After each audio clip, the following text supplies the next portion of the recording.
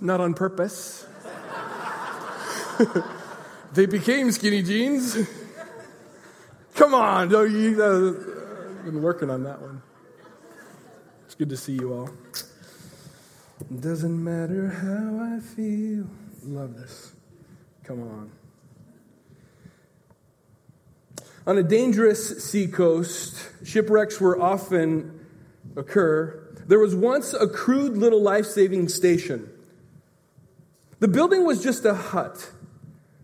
There was only one boat, but a few devoted members that kept constant watch over the sea.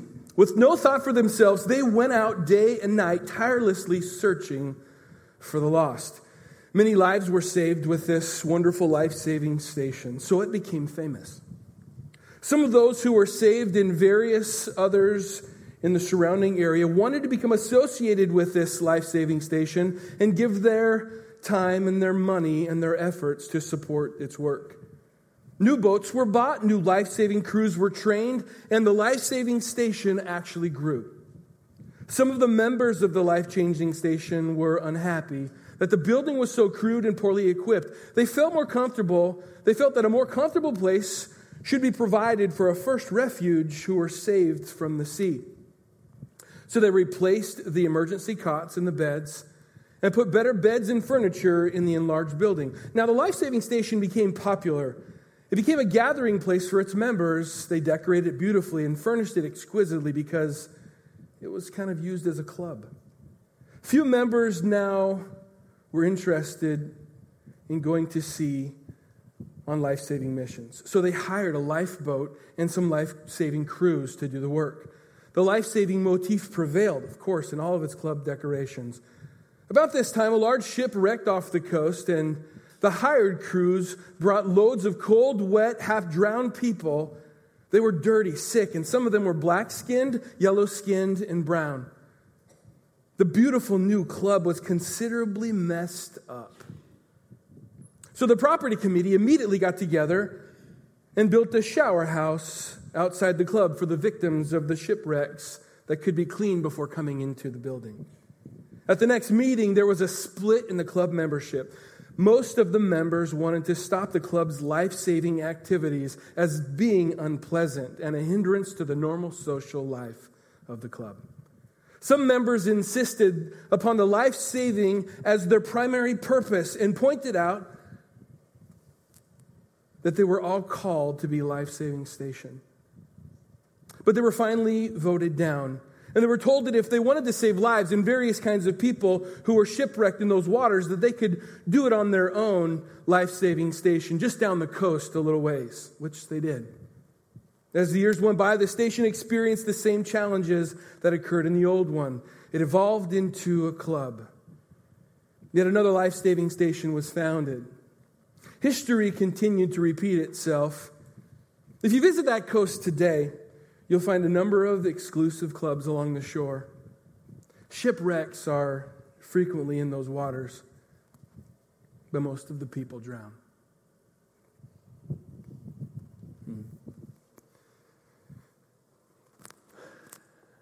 I read a story like that, and it makes you stop and think,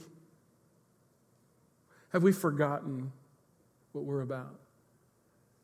Have we forgotten the life-saving station that we were created to be? We are in a week 4 of our series, of our theme launch, entitled Send. It's what God has called us to do as a church, is to send loved, amended, and trained people out. And specifically this year, God's called us to focus and emphasize and drive home the point that He's called every one of us as members of this life-saving station called church. As we've been going through this series, we've been talking about what it means to be sent, what it means to be a missionary, what it means to be sent into a world of shipwrecks and broken people. Will you join me as we pray? God, this morning, as we spend a few minutes looking at your word, looking at our purpose, looking at what you've created us to be, I pray today, God, that we wouldn't leave here the same way we got here. In other words, God, I pray today that we would be challenged, challenged to think different, challenged to be different, challenged to live different. Today, God, let this be one of those moments in our life that changes everything. We need you, God. In Jesus' name, amen. If you have your Bibles, open it up to Matthew chapter 16. Matthew 16. We've been talking about this passage of Scripture where Jesus takes his disciples near the end of his life here on earth. So Jesus spends about 3 years with the disciples, and about 2.5 years into their journey, Jesus takes his disciples up north to a little town called Caesarea Philippi. As we've been talking about Caesarea Philippi, we know that Caesarea Philippi was basically the outskirts of the border of the nation of Palestine. Literally, it was right on the edge before they moved up into Syria. And we know that this border town, Caesarea Philippi, was literally a place filled with pagan worship, idol sacrifices, all sorts of crazy, horrific things. Literally, it was a place where a lot of pagan activity took place. And on a map, geographically, it's literally if Jerusalem or the temple was down located here in Jerusalem, as far as you could possibly go up to the northeast was this place called Caesarea Philippi, right near a little town called Dan, right at the foothills of this place called Mount Hermon. Mount Hermon had at this place a big cave that was referred to as the gates of hell. Everyone knew it. Everyone talked about it. It was the place that any good Jewish person would have avoided at all costs because it was a horrible place to be, known to have gone to. But people went, for sure. People went there all the time. People went to go hang out, to not let them know they were there. People went there to kind of sow some wild oats and to let it all hang out. Jesus takes his disciples there. Jesus takes his disciples there, the ones that he's been training and teaching and leading. Let me tell you this, if I was going to lead a group of graduate students on a journey somewhere, I'm not so sure that I would have taken them there as their final project. But Jesus did. Jesus took them right up to Caesarea Philippi. And it was up there that he asked them the most poignant, the most heartfelt, literally the most important question ever to be asked. And this is what it was. When he came to the region of Caesarea Philippi, he asked his disciples this: who do the people say that the Son of Man is? And he goes on to say, who do you say that I am? I love this. Peter's answer was remarkable. Peter answers and says, you're the Messiah. You're the one we've been waiting for. Every Jewish person was looking long and hard for their answer. You see, the Jewish person actually believed that the Messiah would come. But you see, they believed that he would come ruling and reigning on a white horse and that he would go crazy and overthrowing the Roman government and bringing all kinds of righteousness with a big heavy hand and a sword. And Jesus came as a humble servant. Just the opposite of what they were expecting. Down in verse 17.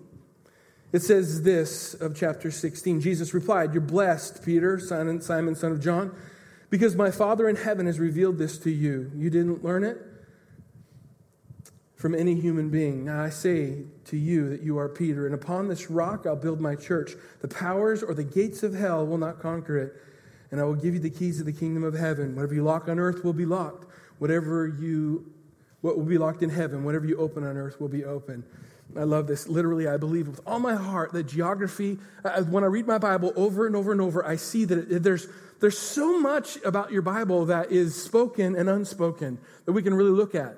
Times when things were written, seasons that they were written in, locations geographically. Jesus was trying to communicate something.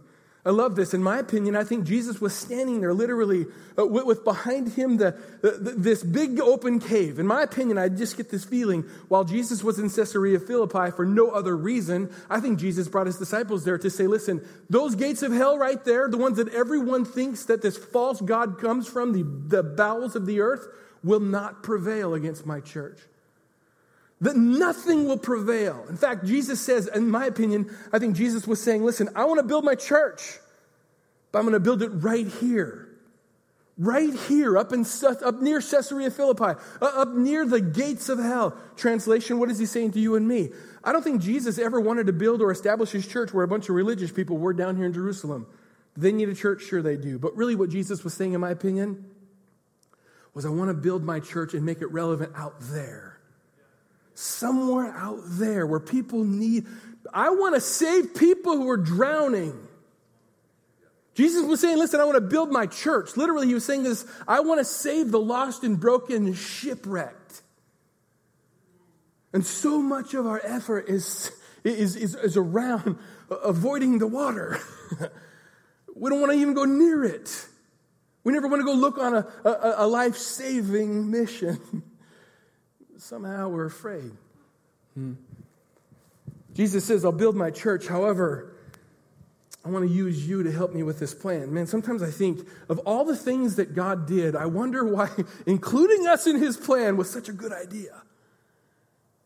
There's so much. I mean, there's part of me that just stops and thinks, God, if any one of us were to just catch a clue and begin to walk out, I mean, statistically, do you realize just in a room this size, if you were to share your faith, lead someone to Christ, that person were to share their faith, lead someone to Christ, and you did it as well, do you realize how quickly that we would reach and impact the Puget Sound region with just this group of people? Well, how do I know that? Well, Jesus kind of impacted the entire planet with 12 guys. Well, what happened if we all just told one person?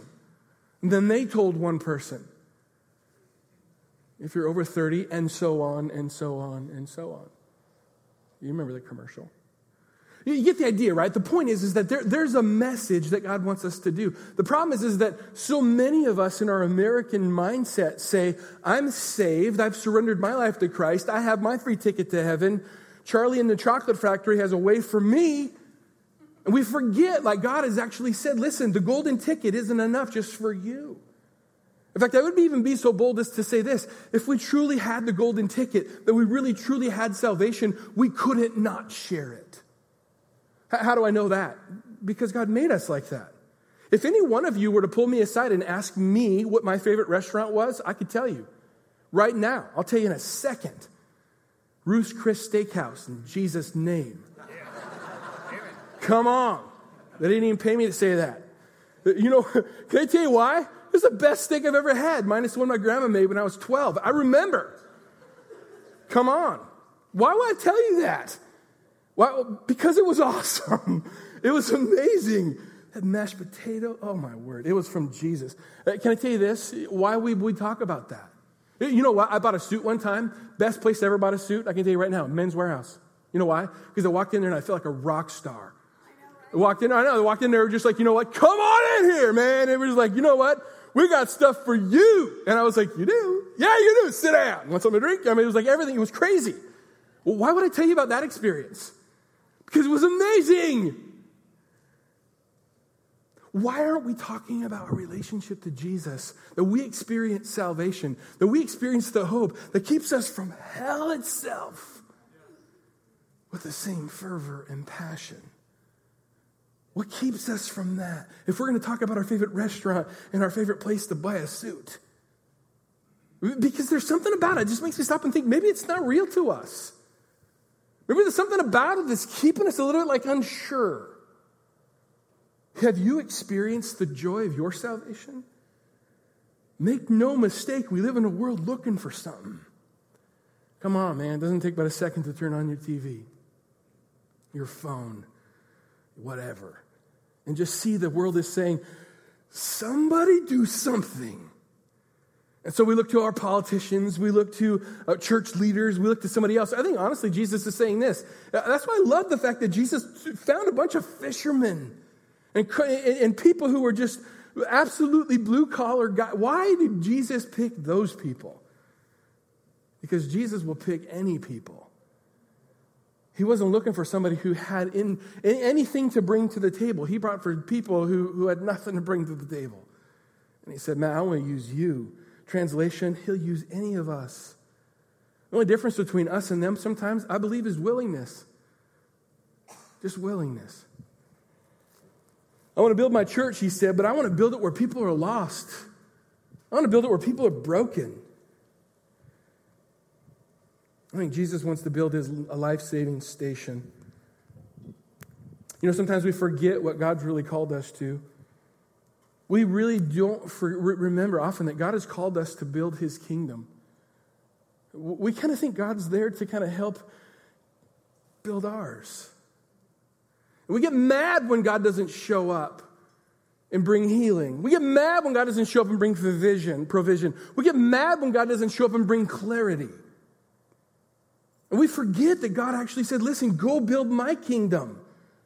I saved you. Go. You're sent. Be the life-saving station that I created you to be.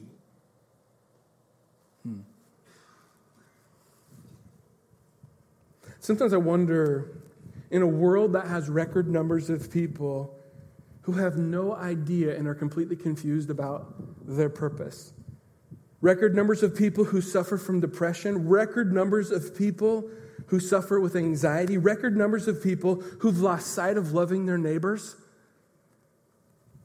We spend all of our time and effort trying to discover our purpose. We take tests, we go to classes, we read books, we listen to sermons, we do everything we can to try to find our purpose. We do everything we can to try to get out of depression and avoid anxiety. And whatever we do, we try to at least keep a good arm's length from our neighbor. You know, I just had this crazy thought as I was writing this message. I had this crazy thought. Jesus took a bunch of fishermen who knew nothing about this. Well, they did the Jewish thing. I mean, they went to a temple every so often. They did what they're supposed to do religiously, but there was something. God used their career to reveal to them his purpose. Let me say that again. God used their careers to reveal to them his purpose. He's a tax collector, lawyer, or doctor rather, fisherman, whatever the other guys did, I don't know. But he used their career to reveal his purpose. See, sometimes I think we've mistaken our purpose-finding plan in thinking, well, God, I'm just here at this job stacking blocks and counting widgets, and I don't know what I'm doing in life. I don't know what my purpose is. I need to leave this career, this job, this path, so I can go find my purpose. Can I just tell you this? Maybe God has you there to reveal to you your purpose. Maybe God has you at that place to reveal to you, well, how could that be? It has nothing to do with what I like. I don't know, man. Something tells me that fishing for fish and fishing for humans, though they sound similar, I can only tell you this, they're different. No, really. Fish don't talk back. Fish don't have an opinion. Fish don't tell you you're wrong. Humans do. Fish don't send text messages. Fish don't let emails go flying and post things on Facebook. Humans do. Humans are messy. Can I tell you this? I get this funny feeling that maybe God wants to reveal your life's purpose right where you're at. Maybe God wants to reveal your life's plan right where you're at. But I got to go find it. I got. Well, what if God wants to reveal to you right where you are? What if God wants to use the thing that you're doing right now, the stacking blocks and counting widgets and sitting there bored silly? You have no idea because there's no passion about what you're doing, and God wants to reveal to you his plan and purpose right where you're at. I know you're hearing that because that rings true with all of us. We want to know, God, what do you got for me? I'm pretty convinced that if you don't know what you're supposed to be, then at least do what you're supposed to do. Listen, if you don't know what you're supposed to be, then at least do the things that you know you're supposed to do. What do you know you're supposed to do? Well, you're supposed to share your relationship with Jesus with other people. Yeah, but that's not what I'm supposed to be, Pastor. Back off. I don't know, man. But can I tell you this? If you don't know what you're supposed to be, somebody write this down. Know what you're supposed to be, then at least do what you're supposed to do. What are you supposed to do? Share the love of Christ with whomever comes in your path. Then God will reveal what you're supposed to be. See, we get it all backwards. We're waiting for God to reveal to us what we're supposed to be so that we can go do something effective. Jesus, I love it. Jesus showed up right on the shore of the Sea of Galilee and met with a bunch of fishermen who were just planning on catching fish and did a horrible job at it, by the way. Open your Bibles, if you could, to Luke chapter 5. I'll tell you why. Luke chapter 5. Verse 1. One day, as Jesus was preaching on the shore of the Sea of Galilee, crowds pressed in on him, to listen to the word of God. He noticed 2 empty boats at the water's edge, for fishermen had left them and were washing their nets.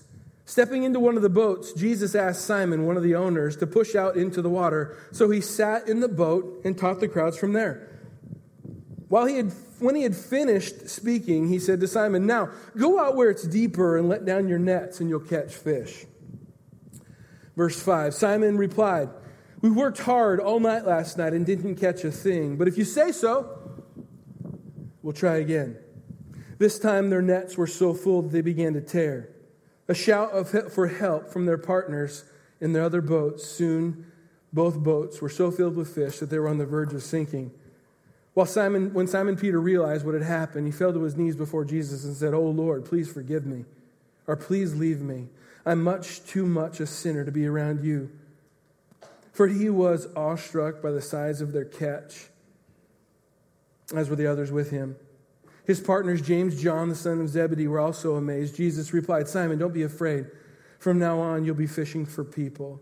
As soon as they landed, they left everything and followed Jesus. I have a couple observations here. First of all, Jesus didn't ask Peter for permission to board his boat.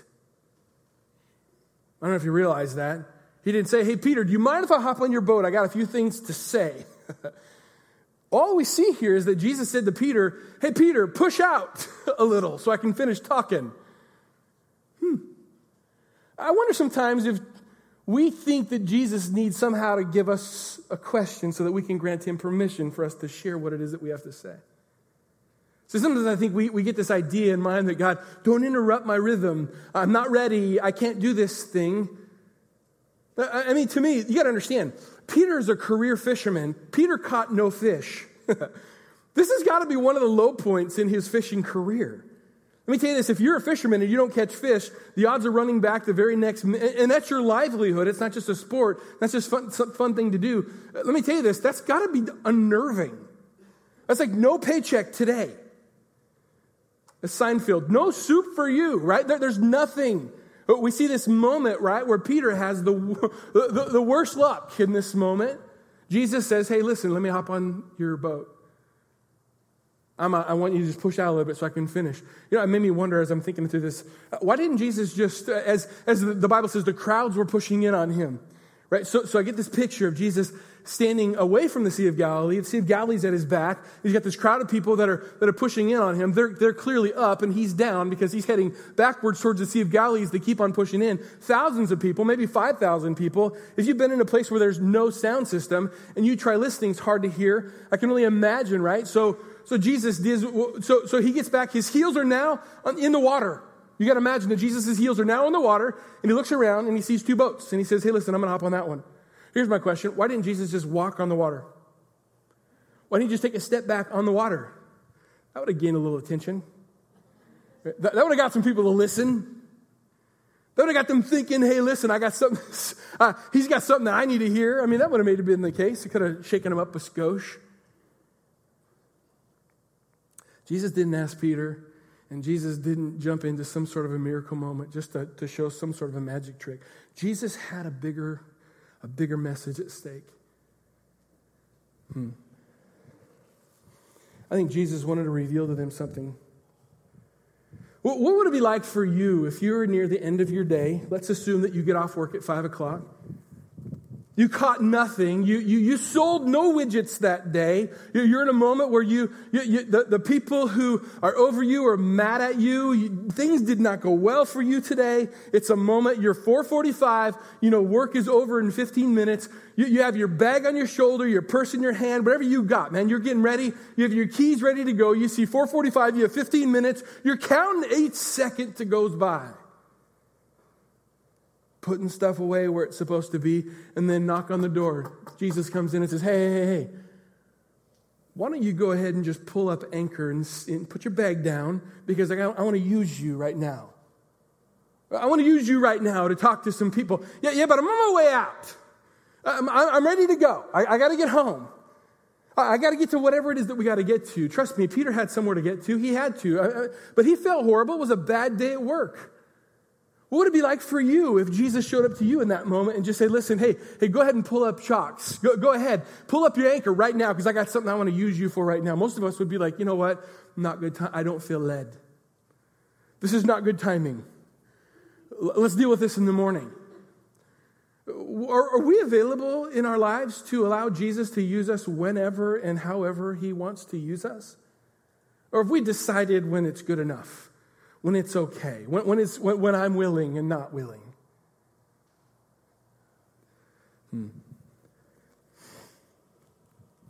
What would you do if Jesus showed up on your step? I love how Jesus sells them on this calling thing. He says, hey, Peter, let me into your boat. I want to share a few thoughts with some of my friends. Hey, Peter, push out into the deep water. Hey, Peter, let down your nets. Hey, Peter, pull up your nets. I mean, Jesus is telling them every step of the way. See, let me tell you this. When we walk in obedience to whatever it is that God's called us in that moment, God will reveal to you the next step. I love this. I've said this before. I know I have, and I'll say it again. I promise you. When you don't know what to do, just do the next right thing. When you don't know what to do, just do the next right thing that sits in front of you. Just do the next thing. And I can tell you this, if the next thing is run for the hills or share your faith with somebody, if you really want to find peace, begin to share your faith with somebody and watch God begin to unpack your purpose. How do I know that? Because if you don't know what you're supposed to be, then start at least doing what you're supposed to do, and God will reveal to you your purpose.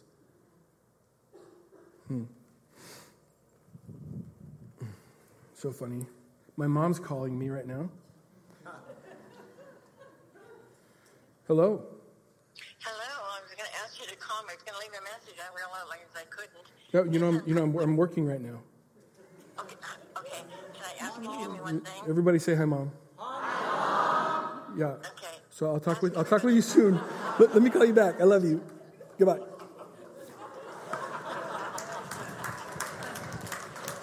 It's funny.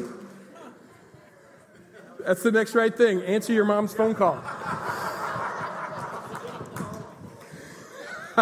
Here's the irony is now she knows she can get me here. Bailey, call your grandma. God's called us to be sent.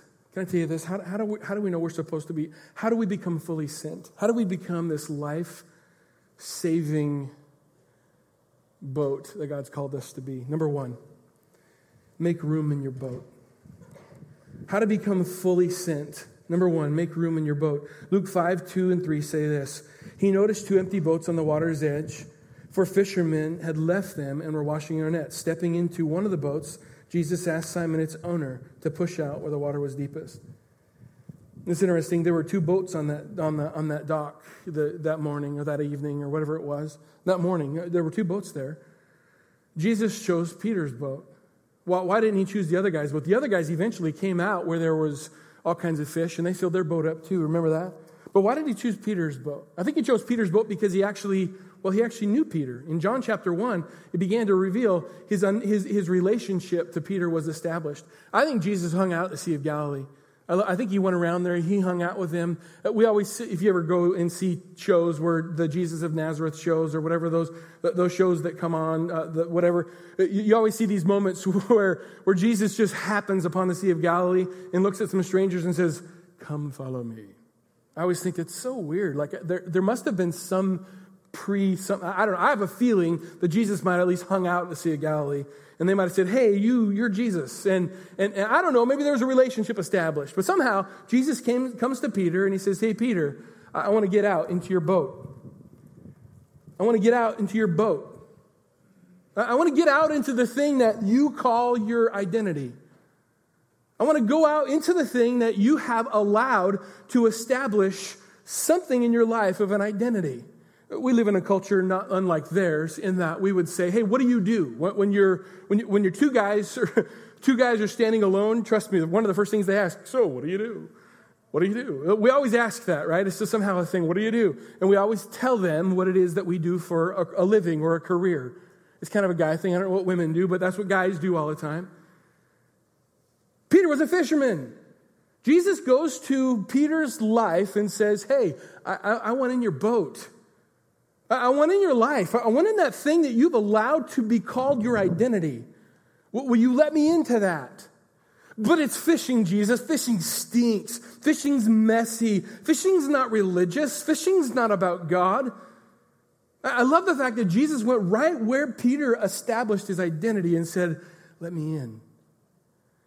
I love this. The Bible says in Revelations, I stand at the door and knock. I stand at the door and knock. Literally, Jesus is standing at the door knocking. Here's the question. Are you opening the door? Do you allow Jesus into your boat? Well, what if your boat is messy? What if your boat isn't very fun? What if your boat isn't very exciting? What if your boat isn't neat to tweet about? What if your boat isn't something that you're really proud of? But it's your identity. It's what you've become. It's who you are. My question is do you allow Jesus into your world? Will you allow him to have control of your world? Does that mean that you just become this passive bystander? No, that's that's the opposite point. Jesus wants into your boat, but he wants you to still paddle out there. He wants you to still get at the oars and get at the sails and whatever it is that's going to make your thing go. He wants you to continue to do your job, but he wants to get in your boat with you. See, too often we think that sharing our faith is to be wrapped around some sort of a religious activity like coffee. We just need to go to coffee so we can have a talk. Maybe that's the case and you'll have that. But sometimes I wonder, some of the greatest moments in my life of sharing my faith with people, of being sent, that happened on the sidelines of a sporting event or sitting behind my machine that I was running at Costco. Those were some of the most amazing conversations I had. I don't know if I ever told you this, but I used to run a cigarette stamping machine at Costco. For real. Look at the bottom of a pack of cigarettes. There's a tax stamp. Me. I did that, right? Thousands of them. Somebody said to me one time, do you pray over every pack of cigarettes that they stop smoking? I was like, no. I want my mortgage paid. No. That's bad. But I didn't pray for that. But I'm just saying, in general, God wants to meet you right there. Can I tell you this? As I was running these cigarettes through this stupid machine, people would come up to me and say, hey, yeah, I got a question. I'd say, well, what's the question as I'm running these things through this machine? I don't know how to deal with my wife. How do I learn how to be nice? I don't know how to say I'm sorry. I don't know what to do with my kid. My kid's running crazy. How do I help them? How do I have my relationship with my sister or my brother or my dad or whatever? I have conversations all the time. Standing on the sidelines of a soccer game with my kids, let me tell you this. There were times I had so many great conversations at football games and so forth. Sometimes I just actually wanted to watch the game. And so people get mad at me, but I would go, at my kids' games, I would go to the visitor side and sit down just so I could watch the game. But there were times when there were like conversations that would just happen because you allowed Jesus into your boat. You allow Jesus into your boat? Can I tell you this? He wants into your boat. He wants into your boat. He wants to get into your boat to begin to look around. You know what? He might even feel like he might even want to take a nap. We see in the Bible where Jesus got into Peter's boat, took a nap. Maybe Jesus wants to get into your boat because he's at peace. Maybe Jesus wants to get into your boat because he wants to heal you. See, some of us just want God. Some of us view Jesus just like Santa. We just want to come and give him all our requests or rub the genie in the bottle or do something and say, come on, make it happen. When he doesn't make it happen, then we just get mad at him. I guess my question for you is, are you allowing him into your boat? Are you allowing him into your world? Are you allowing him into the places that are a little messy, a little dirty, a little crazy? And saying, Jesus, come in here. Can I tell you this? He knows what's going on in your boat already. He just kind of knows stuff. Pretty much everything. He just wants you to let him into your boat. I think Peter could have said, nope, can't come in, no way. No, go in their boat. But he didn't. If you want to learn to be fully sent, allow Jesus into your boat. Number two, if you want to learn how to walk fully sent, go out where the water is deepest. This always troubled me when Jesus says to Peter, after they had finished speaking, he says, Simon, now go out where the water is deepest and let your nets down and you'll catch many fish. Now I don't know if we're from the Pacific Northwest, so we have an idea that maybe the bigger fish are way down deep, maybe down there. You have to understand that in the Middle East, fishing was different. And in the first century, fishing was even more different.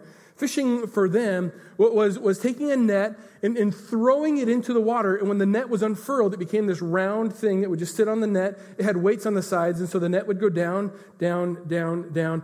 And the weights, because the rope would get tight, the weights would start coming together. You would pull up the rope, and then it would basically come up with a ball full of fish, right? That's what they would do. Now, here's the thing. Back in the Middle East, what they would do, even today, fish, because it's hot, fish don't like hot. Fish go deeper when it's hot. Fish go super deep when it's hot because they don't want to be where it's hot. They want to be where it's cool. But the food's at the top where the bugs are, right? So fish want to get to the top. So fish come to the top one time a day, nighttime. Fish come to the top at night. That's where they want to hang out, where all the bugs are, right? So the bugs are up at night. Fish come up at night. Peter fished when? All night long. Why did he fish at night? Because that's when you fished. You went to fish, right? And he just threw his net out there at night, and that's what he'd been doing it the whole night and caught zero. He was blanked. He got nothing. Worst day of fishing, right? He got nothing. Jesus says this to Peter. Hey, Peter, go out where it's deepest. Throw in your nets again. Where it's deepest, that's crazy because that's impossible because the fish are deep, deep, deep. Their nets aren't that deep because they always fish at the surface. Literally, Jesus tells him something that is ridiculous. Ridiculous. Everyone on the boat who heard Jesus say, hey, push out where it's deeper. It's like you talking to an electrician and saying, hey, can I use an extension cord? And electrician's like, no, it's a bad idea, right? Or you come into a plumber and saying, I flush the toilet a lot, and you just come up with crazy things, right? Can I tell you this? Like coming to a fisherman and telling him how to fish as a carpenter, not a good idea. Jesus was a carpenter telling Peter how to catch fish. I'm sure he was kind of like, yeah, cute, nice try. Yeah, no, that's a bad idea. At least what I love about Peter is Peter said, okay. He pushed out where it was deeper. Can I tell you something about the miraculous things that happen? I've said this before, I'm sure. That the ridiculous always precedes the miraculous. The miracles happen in the most ridiculous situations. The problem most of us is we don't allow ourselves to be put into ridiculous scenarios to allow the miraculous to show up. If you want a miracle to happen in your life, put yourself in a ridiculous situation. When's the last time you walked into a guy in his dying bed, laid your hands on him, and asked for God to heal him and bring him back to life? Well, when's the last time you put your hands in a blind person's eyes and said, be healed? When's the last time you cast a demon out of somebody? When was the last time you went and said, God, we got nothing, and watch God show up? Let me tell you this, ridiculous always precedes the miraculous. How do I know? Over and over and over in the Bible. Jesus spits on the ground, wipes eyes with mud. Jesus casts demons into pigs. Pigs go running down. I'm telling you this all over the Bible. Ridiculous happened just before miraculous took place. You want to see miraculous show up in your life? First of all, be put into a situation that requires one, and then watch God ask you to do something completely ridiculous. Well, why? I don't know. He just does. I think, honestly, it's so that we can get ourselves out of the way. Because if everything was going awesome and you looked awesome and everything was awesome and then you did a miracle, then you at the end of the day would be awesome. Instead, he wants him to be awesome. He just wants you to be a vessel. Go out where it's deepest. Jesus used the absolute most difficult circumstances to begin to reveal his amazing godness in this whole thing. Why would God use Peter at the end of himself? Peter's exhausted. He's at the end of his day. He's super tired. He was just blanked. Everything went wrong. He has nothing going for him. And Jesus says, go out where it's absolutely even worse fishing scenario. Go out where it's deepest. Go out where it doesn't make any sense. Peter let Jesus in his boat, or Peter ended up with Jesus in his boat, or however that turns out. But then Jesus says, go out where it's deepest. Here's my question. When was the last time you allowed Jesus to go in the deep places? Go out where it's the deepest in your life. Go out where it's the deepest trial, the deepest struggle. Go out where it hurts the most. Go out where you're going to be exposed as the biggest non-fisherman, the biggest failure, the biggest disappointment, the biggest hard place in your life. Jesus went out where it was absolutely ridiculous. Can I tell you this? He wants to, and by the way, at the end of the day, Jesus gives him his purpose. Some of you have been wondering how you're going to find your purpose in life. How are you going to discover God's plan for your life? How you're going to get where you're supposed to be. And I'm saying, allow Jesus to take you where it's deepest, where the water's over your head, you can't touch, you can't see the bottom, but He's with you in your boat. Because it's there that He wants to reveal to you something amazing. It's there that He wants to bring about a healing in you that will never be discovered any other way. How do we walk fully sent? Number 3, let your nets down. Let your nets down. Luke 5:5. Master Simon replied, we worked all night long and we didn't catch a thing. But if you say so. Man, if there are 5 more words in the Bible that are more important than these, I don't know what they are. But if you say so. But if you say so. I want you to know something, that just after Peter said that phrase, but if you say so, a miracle happened.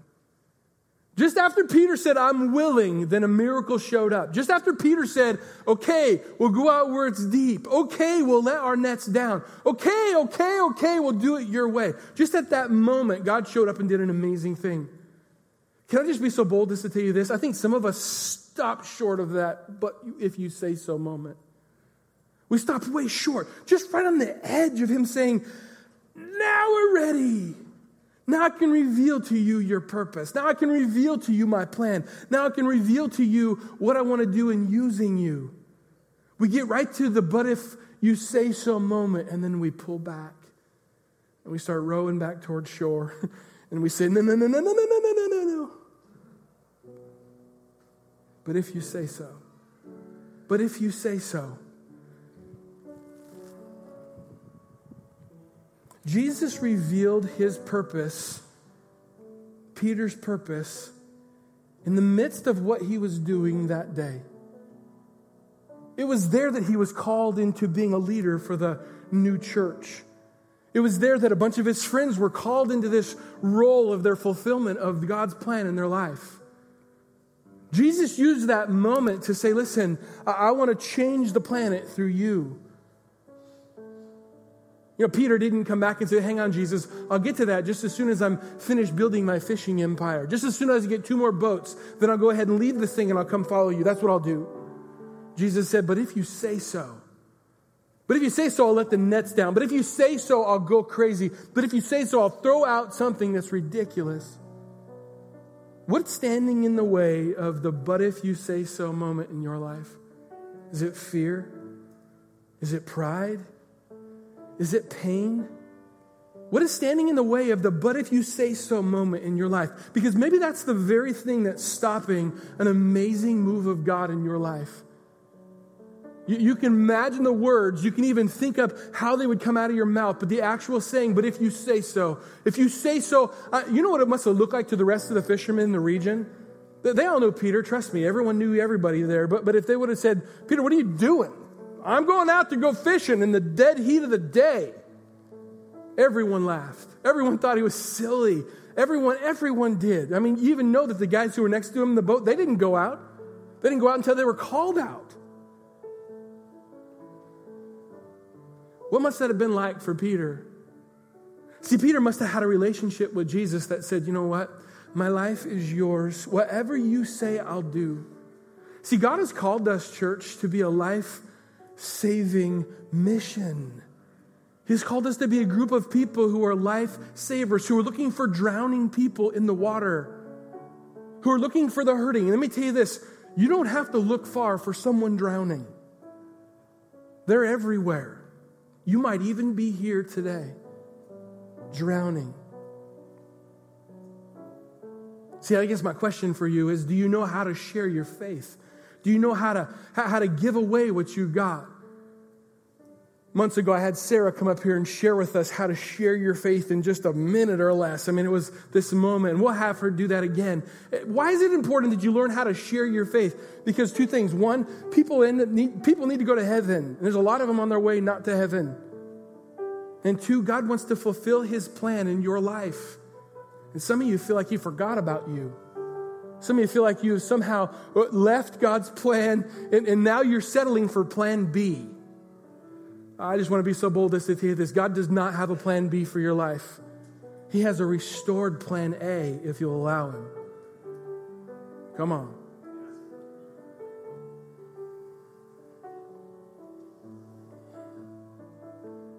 Let's pray. God, this morning, I know that you're calling us to be a life-saving station. I know that you're calling us to be more than just a lighthouse where people can see light. But literally, you're calling us to row out where it's deepest and to fish the people out of the water who are hurting the most. And give them words of life and words of hope. And all we need to do is tell them our story. I love how you used Peter as a fisherman to reveal to you your plan for his life. God, they're here in this midst. There are people who drive trucks and teach classes. There are people who swing hammers and carry brooms. God, there are people in this room that change diapers and stop people and give them tickets. God, there are people all over this room who have all kinds of careers. In some level, some way you want to use us as you use Peter as a fisherman. I pray today, God, that we would be people who would see ourselves as people that you've placed here in the Puget Sound region to be a life-saving station. If that's you this morning and you feel like you've been sitting on the sidelines because you don't have enough information, you're not smart enough, you can't say it well, you can't put two sentences together, you're afraid, if that's you this morning, I want you to say, listen, God, use me, here I am, send me. Remember, Jesus said in the end times, when you don't know what to say, just start talking and he'll give you the words. Maybe you're at a place today where you just feel afraid to actually begin to open your mouth and share faith. Can I just be so bold as to say, if that's you this morning and you want to be filled with courage to step out and begin to share your faith, I want to pray over you today. I want to be so bold as to say, if that's you and you feel like this message is for you today, will you just stand where you are today? I want you to take a step even right now in the midst of people who are Christians and say, I want to become more bold in sharing my faith. Go ahead and stand right now. We're going to pray for you.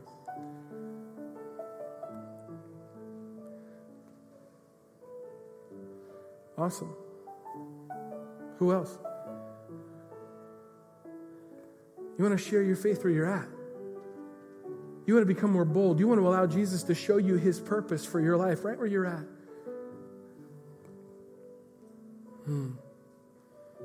Jesus, this morning we pray, God, for those who are standing up. If there's somebody near you, put your hand on their shoulder, just reach out.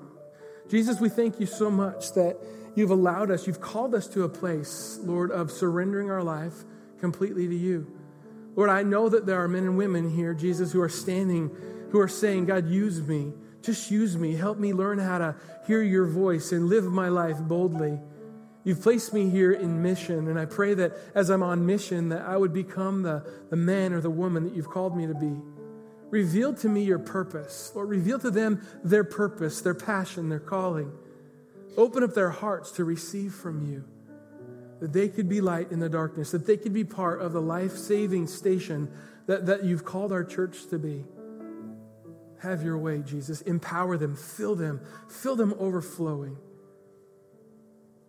In Jesus' name. As you have your eyes closed, maybe you're here today and you've never surrendered your life to Christ. If you're here and you've never become a Christian, I want you right now to just say, Jesus, that's me. Surrender your life today by saying, Jesus, take away my sin and give me your life. Fill me with your Holy Spirit. I want to be a Christian today. In Jesus' name. Amen? Amen. Come on. Why don't you stand to your feet? Good stuff. We're a life-saving station. Let's live like it. Amen. God bless you. You feel with courage today. Give someone a hug before you leave.